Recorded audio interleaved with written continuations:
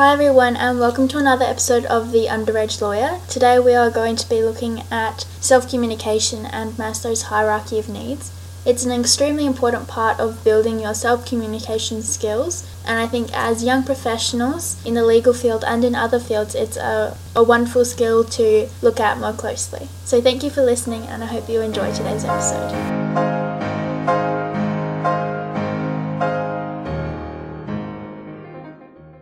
I want to talk about the importance of self-communication. There are a lot of buzzwords surrounding the skill of communication. It's something that we all promote that we have when we apply for a new job or attempt to make new friends. It's a skill that we could not survive in this universe without.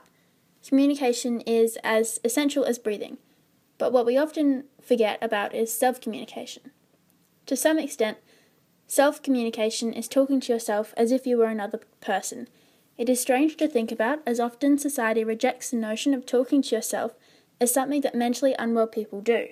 But in truth, self-communication is the process of the subconscious mind talking to the conscious mind. I want to bring this to your attention as a young lawyer because I think it's so important to understand yourself. A lot of lawyers work late hours, deal with traumatic or confronting situations, and find themselves walking the line between morality and the law. These compromising situations are quickly repressed and ignored in the mind, leading to later issues. Suppressing the complicated feelings that arise from facing such issues is unhealthy, and such repression can lead to ignoring your subconscious thoughts. This is where I will raise the concept of self-communication. What I mean by this term is to talk to yourself as if you were talking to another person. For example, if you find yourself not focusing on a task that you know must be done, rather than getting angry, you would initiate the self-talk. The conversation will begin with an investigation into why you were not focusing. Are you craving nutrients, sleep, comfort, warmth, or are you in pain? These 5 things may appear obvious, but many people who are under stress or are skilled at ignoring their body's cues can often miss these essential human needs. It is not uncommon for me to lose focus on my work only to realize that I forgot a mealtime or am cold. This most commonly happens during the period before exams, when there is lots of work to be done and little time to do it. Forcing yourself to ask the questions may seem childish or irrelevant, but it is important to draw your attention to these 5 pillars. It refers back to Maslow's hierarchy of needs. For those who aren't aware, Maslow was a philosopher who created a theory that humans cannot function unless they have certain requirements met first. The lowest tiers include basic necessities such as shelter, safety, food, sleep, and comfort. They are not privileges to be awarded once your work is done. A stern reminder to all students and professionals, your job and work will never be complete. The longer that you withhold things from yourself that are required for your body and mind to function properly, the worse your attention and focus will become. Often your mental health will suffer before your physical, and that is why critical indicators such as lack of interest or regression to unhealthy habits such as overeating, hair pulling, or overwhelming negative thoughts must be paid attention to.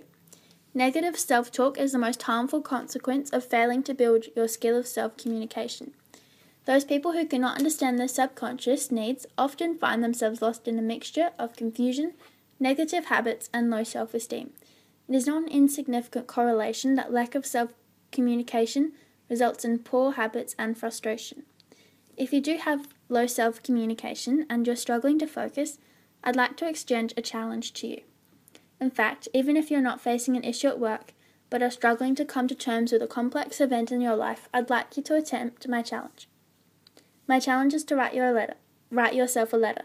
Please don't type it, use a physical piece of paper and pen. The letter must have 4 components. The first one is to tell yourself what's going wrong. The second one is to tell yourself why you have to do this task. And then you need to explain to yourself what's been happening in your day, then your week, and then your month. And then answer the question, what would I rather be doing? If at any point during your letter you feel that you're leaving the question or statement that I've asked you to write about, don't stop yourself. Often putting pen to paper is a calming physical motion that encourages you to feel safe due to the repetition of movement. This calm can help you feel safe and help to bring some emotional issues that you may not have dealt with to the surface. This is why I encourage you not to stop yourself from going on a tangent and writing about anything that your brain takes an interest in. Sometimes you may find that it was just you have watched or read something that was emotionally disturbing. I have been impacted by news articles or legal cases that were morally challenging, emotionally disturbing, or similar to something that I have experienced in my own life. However, as we all lead busy lives, it's hard to bring that disturbance to the surface, leaving it to fester and destroy your work ethic or mental clarity. I hope that the letter you write to yourself becomes a useful tool that you reuse to develop stronger self-communication skills. Sometimes, initially writing the letter won't bring you an immediate understanding of what is going on. Don't assume that this means nothing is wrong. Our bodies and minds are more intelligent than we give them credit for, and often they tell us more than we know. If it so happens that you read your letter back after writing it, and actually believe that there is nothing wrong, that is okay. But if there is something unusual about your behaviour, I'd recommend leaving it to read again in an hour or so. After the time away from your letter, reread it and consider any recurring themes. Sometimes you may realise there was an unusual focus on losing an item, having a bad day, or wanting something. These simple circumstances can indicate many different things.